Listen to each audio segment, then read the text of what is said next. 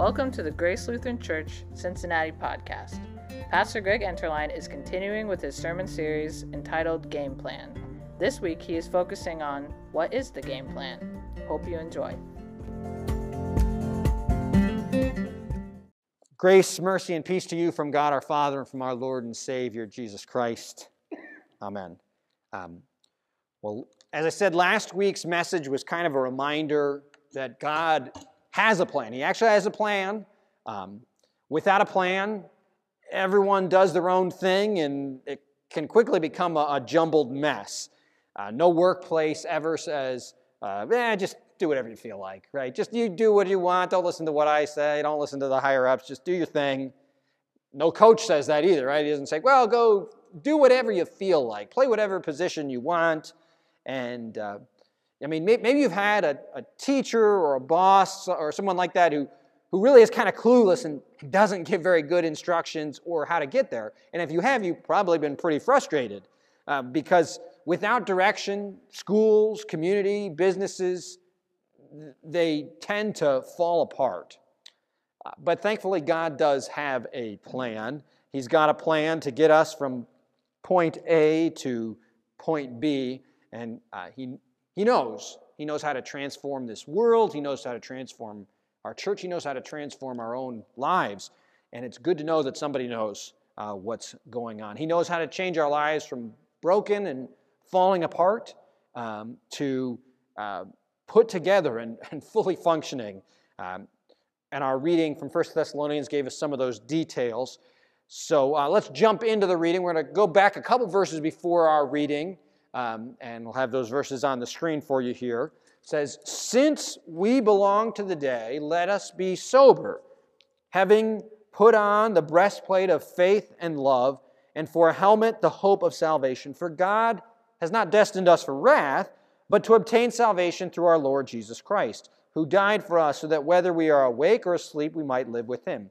Therefore encourage one another, and build one another up, just as you are doing. We ask you, brothers, to respect those who labor among you and are over you in the Lord and admonish you, and to esteem them very highly in love because of their work. Be at peace among yourselves." Well, it starts off by saying, be sober, which includes alcohol, but it isn't limited to alcohol overconsumption.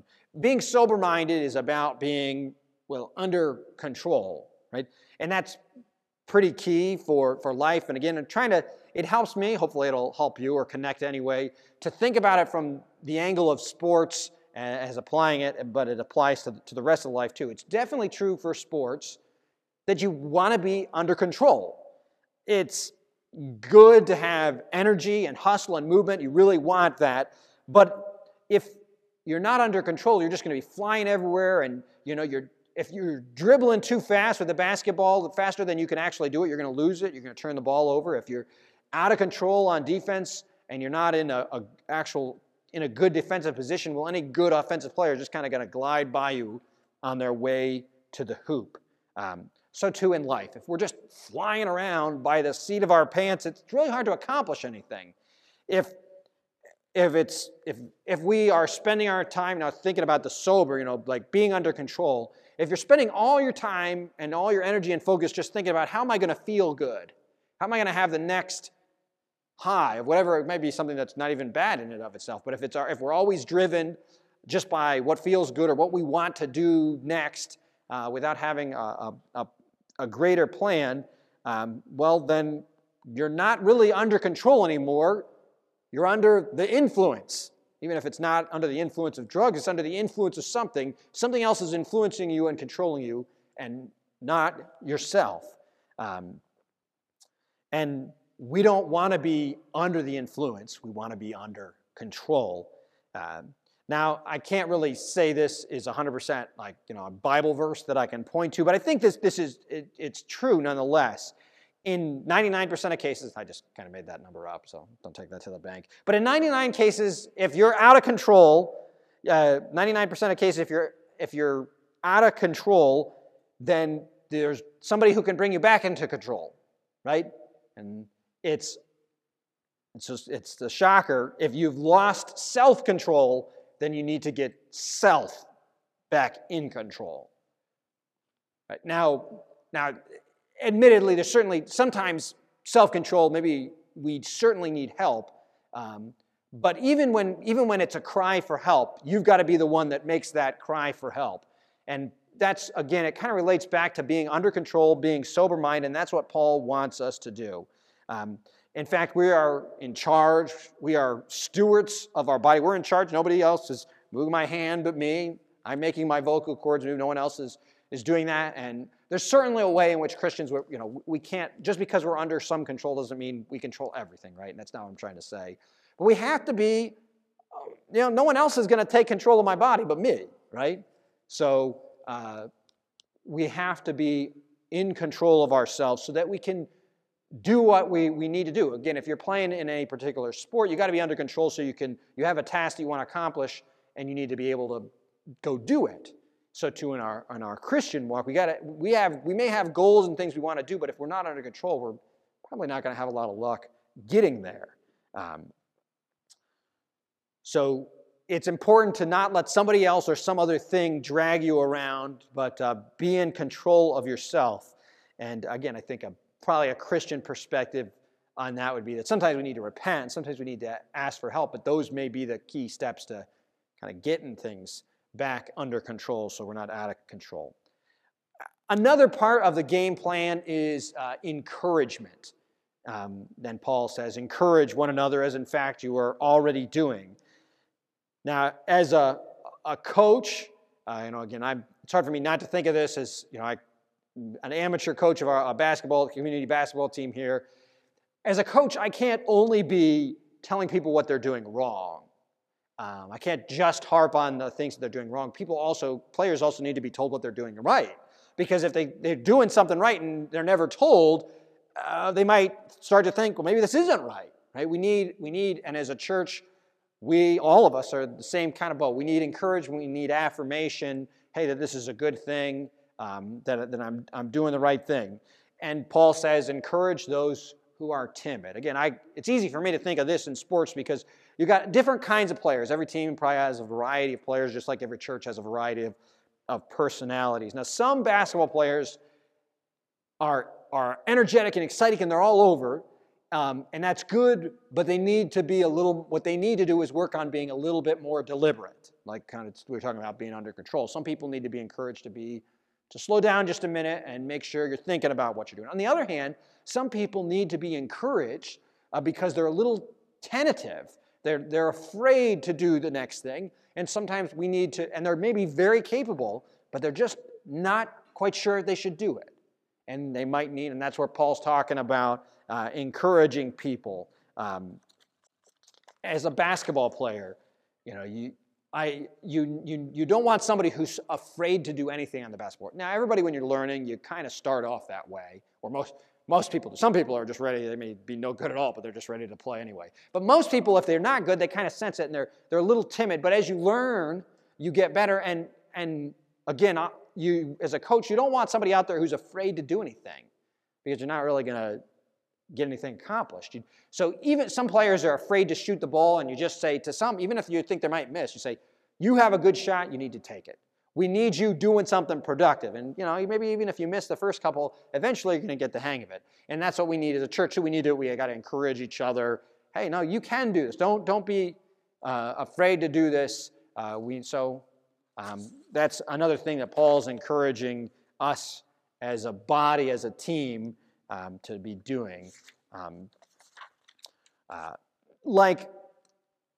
Now, having said that, we need to encourage each other, but just like any other workplace or team, there also needs to be some correction. And that's why Paul admonishes us teaches us to admonish those who are idle.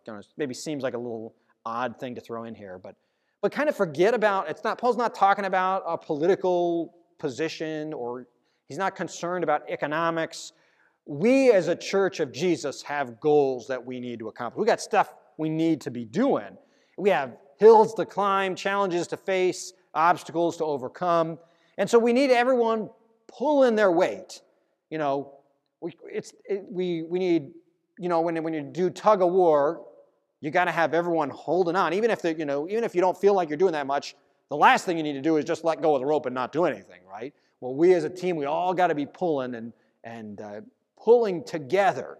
And so this is talking primarily, I think, really about church, that we got, we kind of maybe have to get out of a little bit of an American mindset of that we're just consumers, but we've got something to add. And the church we need, right?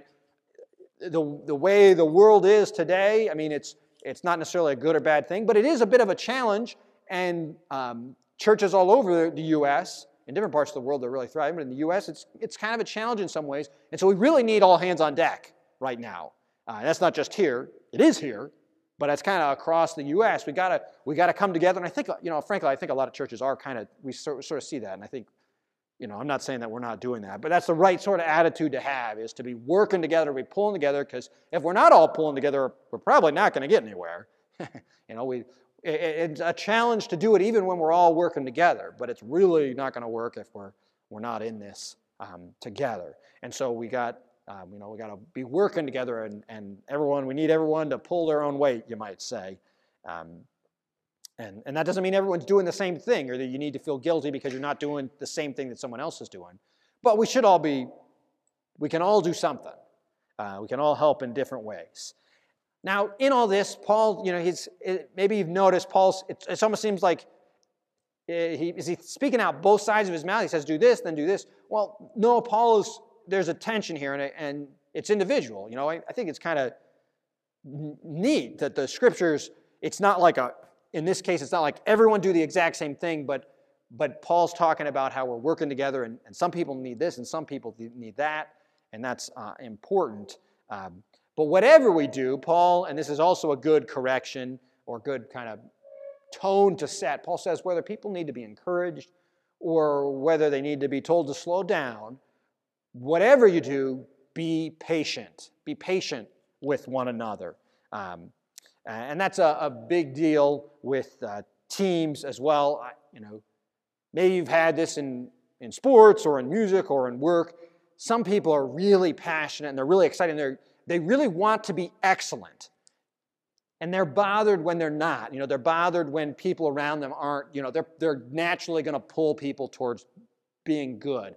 I've had basketball players of all kinds, but I've had some pretty good basketball players, relatively speaking at least, and some of them they really want to be very good, and they want the team to be very good, and so they try to pull the rest of the team in that way.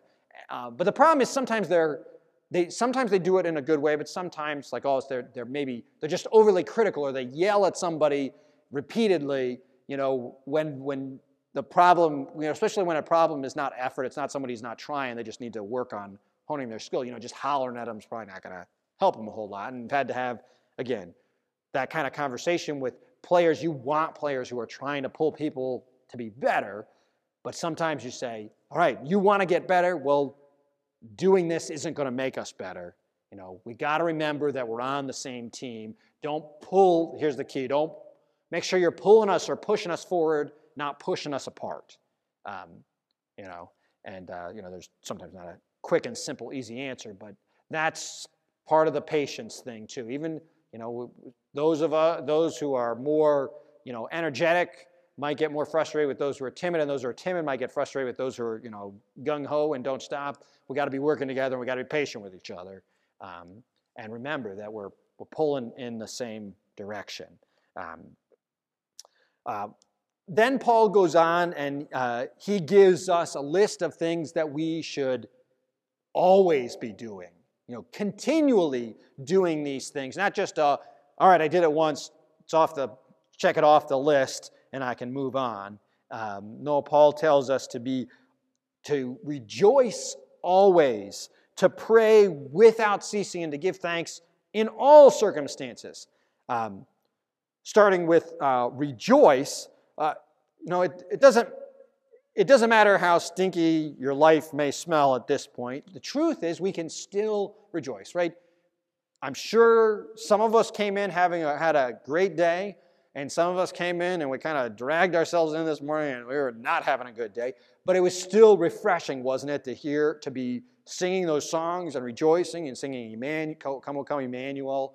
And that's part of what Paul's getting at, and that's why we have the music, which really can help aid us in doing that. We're rejoicing. Whether we've had a terrible week or an awesome week, we can still come to the Lord and rejoice. Even if you can't rejoice because your life's been real good, the good news is we can rejoice with others whose lives have gone well. It doesn't mean we have to ignore or not address, if we've got issues, but we can still rejoice with others, and sometimes that really can help us when we don't feel like rejoicing, or we don't feel like we have that many reasons to rejoice, but then we get, right, you probably had this, you come to church and all of a sudden you're singing and boy, all of a sudden you feel a little better, and we always have some reason to rejoice, whether it's just the goodness of God and His promise to be with us are sufficient reasons in and of themselves to rejoice. And then there's pray continually. Now, I think one thing you want to be, I don't think Paul intended this to be mostly a burden. It's not like we have to have our hands folded 24 hours a day and we're sinning if we fall asleep, That's not really what Paul's talking about. But he's just talking about being continual. It's not just a one time, but continuing to pray. And it's not just a Sunday thing, but any day that ends in Y, right? There should be some prayer. And that's why a really practical thing to do is just have a devotion, a daily devotion, because it really can help. When it becomes a habit, then you're not even thinking about it. And I would think that's, there's room to grow, but that's sort of continually, because you're doing it every day, and you're not even thinking about it, and all of a sudden you're reading a devotion, you're having a prayer, or, those little things. There's a myriad of ways to do it, but that's one way, is just to have a devotion, It's a good thing to have our prayer, to pray, we try to pray before meals, and sometimes it's a good reminder to me, I need to say, wait, I just invited Jesus to come sit down with me. What would He say about what I'm saying, or the tone I'm using, Maybe I need to, be a little more patient, Those are good reminders, good ways to, and there's a lot of ways to do it, but prayer is important, and I think in our own lives, if we got God to be coming, we got to be, in our lives, we want to be talking to Him.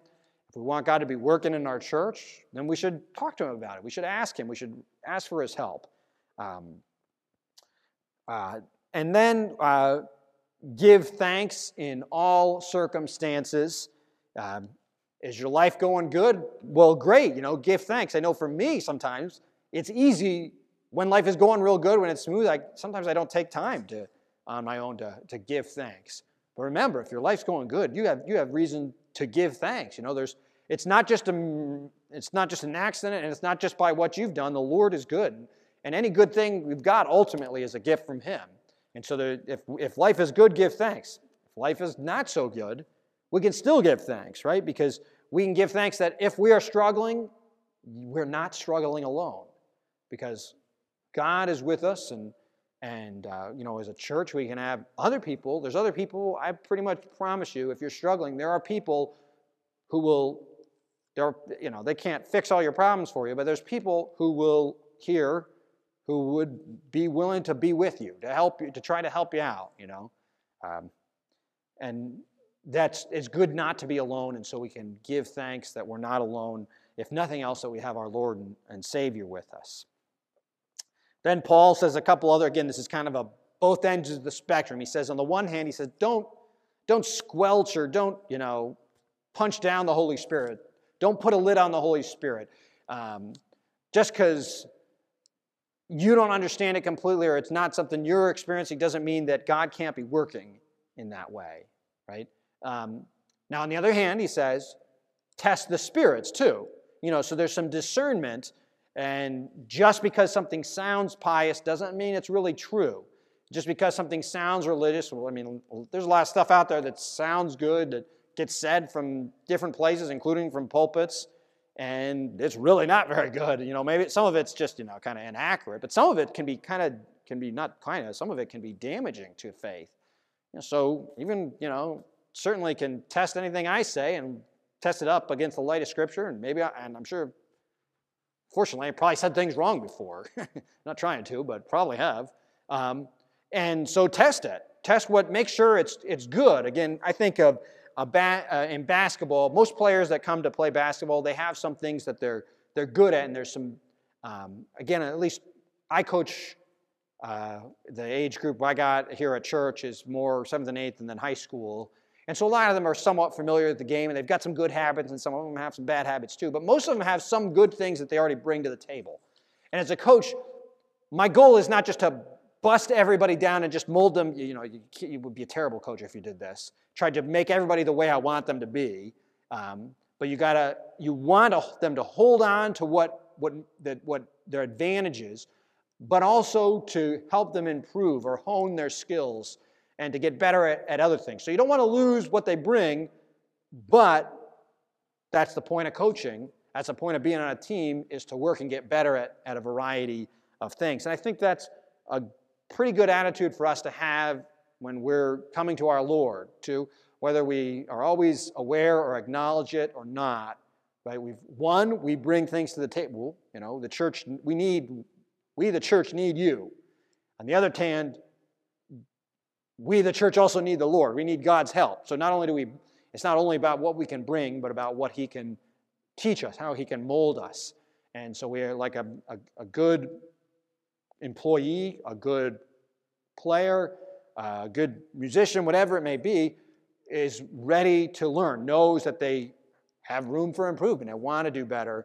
And that's kind of that's a good approach when we come to our Lord too, is that there's going to be some times where we have things we can improve on. We've got a lot that we want to accomplish, but we want to be striving towards the goal that, to use Paul's language from elsewhere, striving to go to the goal that God has called us heavenward with in Christ Jesus. There's a place we're going. We're going somewhere, and we're going to be working on things. We're going to be improving. We have a lot to accomplish, but we've got the best coach of all time. I would probably, my honest assessment of myself as a coach is probably I'm average. I'm an amateur coach. I'm not a great coach. But if you have a really good coach, and even with an average coach, you're going to get better if you come to practice. Because a coach is, even if you're not intending to do that much better, a good coach is going to work on you, and you may not know what's going to happen next. The player may not have any idea what the plan is or what drills they're going to do today, but a coach, even a halfway decent coach, is going to have some sort of plan and is going to have ways for us to improve. And as our viewing Jesus as our life coach, I want to use that, he certainly has a plan. And what's more is he knows. He's not just a good coach. He's like a Kellogg's Frosted Flakes great coach. He knows exactly what we ought to be doing and how to get there.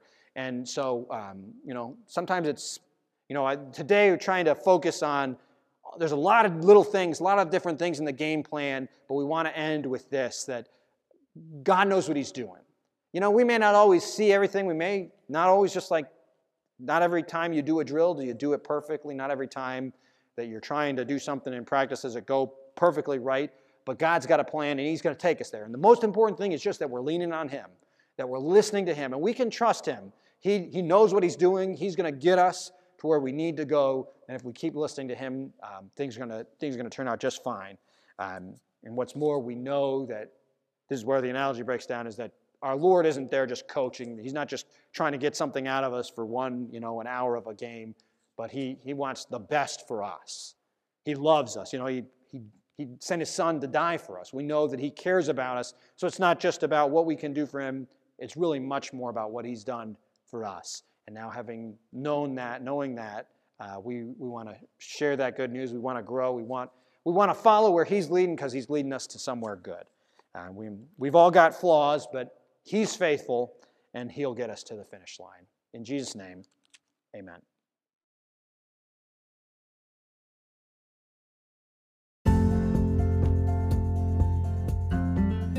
Thanks for listening. We hope you are encouraged by this sermon. Please rate and subscribe to our channel. You can also find us on our website at www.gracemin.org, our YouTube channel, or our Facebook page. And remember, live in God's grace and never give up hope.